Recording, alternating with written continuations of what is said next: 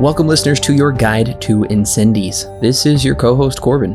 And I'm Alan. Incendies is the fourth Denis Villeneuve film actually distributed by Sony Picture Classics, which, Sony Picture Classics, there's the Samuel Goldwyn films. I know 20th Century Fox had one. This is kind of their indie label for, movies from, foreign directors, up-and-coming directors, more of a modest budget. This is Denis' first film to break into the mainstream. Believe it or not, it came out, and I'm going to say this now because I got the countdown to work on the spreadsheet. It came out 10 years, 4 months, and 9 days ago. Wow. So it's been over a decade. Yeah. So his oldest film, which is, I think we can attribute it to being the one that, kind of set the standard for what Denis is going to be now. It's over a decade old. So it seems relatively young for a director like Denis Villeneuve. But as we know, he's made other films than just this. Yeah. Surprisingly, today, as of this recording, I should say, his oldest film came out 23 years ago. It's also Denis' longest film. For the first time, his movie is now over 2 hours, clocks in at 131 minutes. That's 2 hours and 11 minutes. Of course, he is continuing the R-rated tradition. Second R-rated film. Technically, his first and third films are not rated. Well, before we get into the making of the film, the scores, the box office, and all of that, allow me to take you back to 2011 to remember the top movies released that year.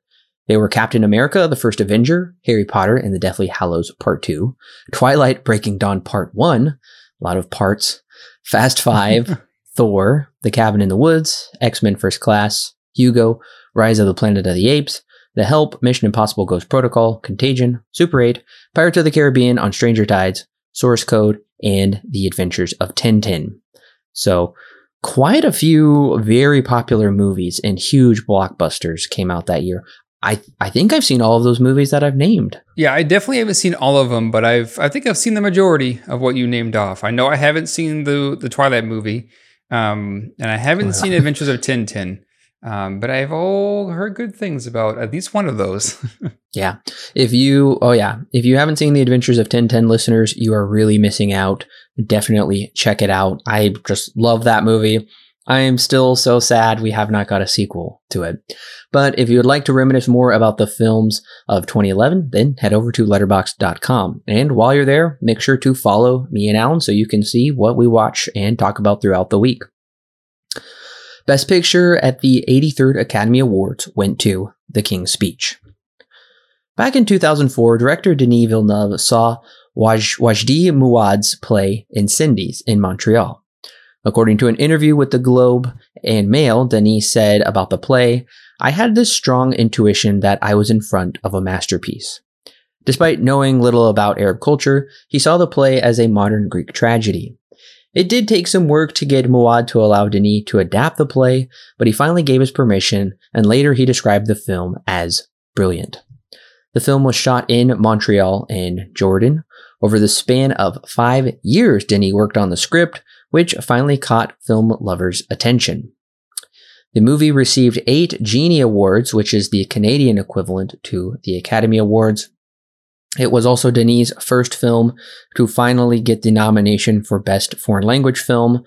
His previous 3 films were campaigned to get the Canadian nomination, but they never received it. Incendies was the one to finally do it. So according to Box Office Mojo, the film had a budget of $6.8 million.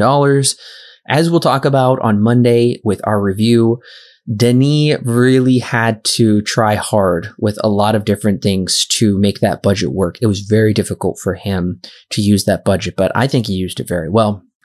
It had an opening weekend gross of in the United States, $50,679.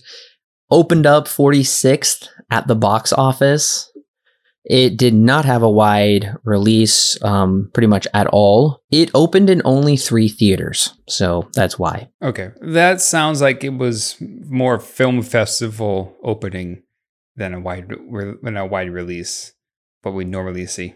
So the top 5 movies that weekend were Rio, which I never saw. That was a 20th Century Fox movie. Did you ever see that animated movie, Alan? I don't think I've seen Rio, but I think I've seen the sequel. Oh gosh. I haven't seen the first one though. All right. Medea's Big Happy Family came in at number 2. Water for Elephants came in at number 3. Both of those movies, that was their opening weekend. Hop came in at number 4, and Scream 4 dropped from number 2 all the way to number 5. The other movies opening that weekend was African Cats in number 6. That was a Disney documentary. And then, like I said, Incendies all the way down opening weekend at number 46.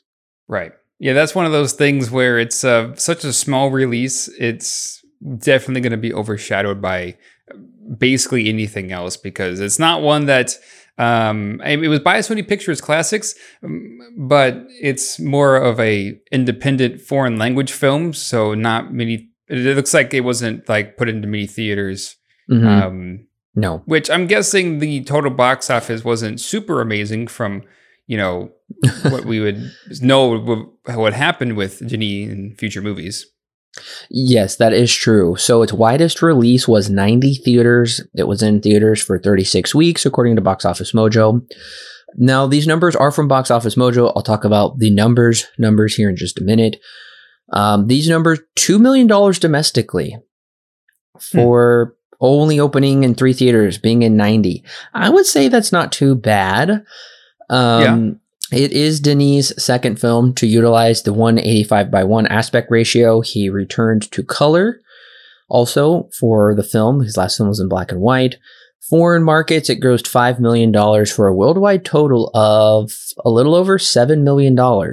So it technically made a profit. Yeah. I guess it did make a profit. The budget of, what was it, but a little over $6 million, almost $7 million? Right. I guess it made some kind of a budget, yeah. Well, according to thenumbers.com, domestically it grossed $6.8 million. Internationally, it grossed $9.1 million for a worldwide box office of $16 million. Yeah, that makes it look a lot better than what Box Office Mojo is reporting. That's a pretty big difference between the two of them. I wonder where each of them got their report from. Yeah, I don't know. I was surprised to see there's a large discrepancy between them. Mm-hmm. Now, for the crew that worked on the film, Andre Turpin is back as DP. Seemingly for the last time as of now, he did photograph his first 2 films. Gregoire Hetzeltz did the composition, the music, edited by Monique Darton and Andre Line Bearplant. I'm sorry, I cannot pronounce any of these French names.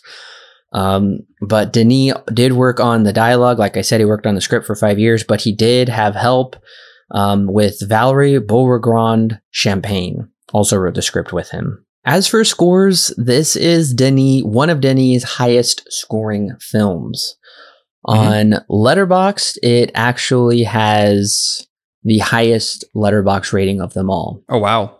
Highest Letterboxd rating with a 4.3, nearly perfect. That's pretty high. Yeah. You don't see it very often. It also has the highest IMDb rating of an 8.3 of all of his films. So I'm guessing this is probably on the top 250? All right, so Incendies hit the IMDb top 250 in 2013 at position 202. It is still currently on the IMDb top 250, so it has been on there for 8 years. And it's actually been going down or up, depending on how you want to look at it. So in 2019, it was at 118.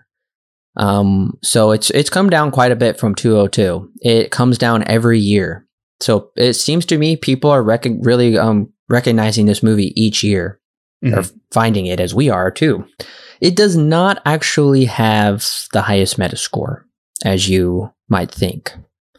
Okay. It's still pretty high though. It's still pretty high at an 80. That's still extremely impressive. But it is actually the 4th highest one at an 80. There's 3 other films we'll talk about that are higher.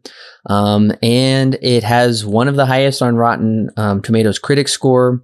It currently has a 92% certified fresh. Ooh. Yeah. Man, that's high. That is extremely high. It is actually tied, believe it or not, with Sicario, which also has a 92%.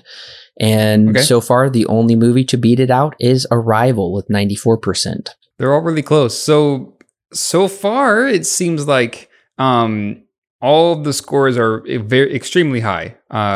Extremely high. Was there a cinema score? I wouldn't be surprised if there wasn't. Actually, I'd be surprised if there was. No, there was no cinema score. Okay. The only score we are left with is a 92% audience score. So audiences love this film as well. So across the Right. board, this is regarded as one of his best, if not his best film. Right. And as I think we noted, it finally made it into at least the nominations list for the Oscars instead of just being on the the for your consideration list or campaigning. But it didn't win. No. It went to a different movie called Haven, I think, which is by Suzanne Bier, which we just recorded Oh. a little bit ago. Yeah, A little movie called Bird Box that she did. That's that was right. a Netflix original. So that's a bit interesting. I forgot all about that. Yes, that is true. I haven't seen that movie, but Neither have I. it must be pretty darn good to beat out a movie with these high of scores. So now I'm curious. Mhm. Now after this, I'm going to go check and see what kind of scores that movie has and see how it's stood the test of time, how it's aged over 10 years. Mhm. All right, Alan, thanks for joining me. I'll see you on Monday. Sure thing. All right, and thank you, listeners, for coming along with me as I've been your guide to the production and impact of this film. Now that you have your guide to Incendies, make sure to subscribe to the podcast for Alan and I's full review coming next Monday. And tune in the week after as we stay silent once again for A Quiet Place Part 2.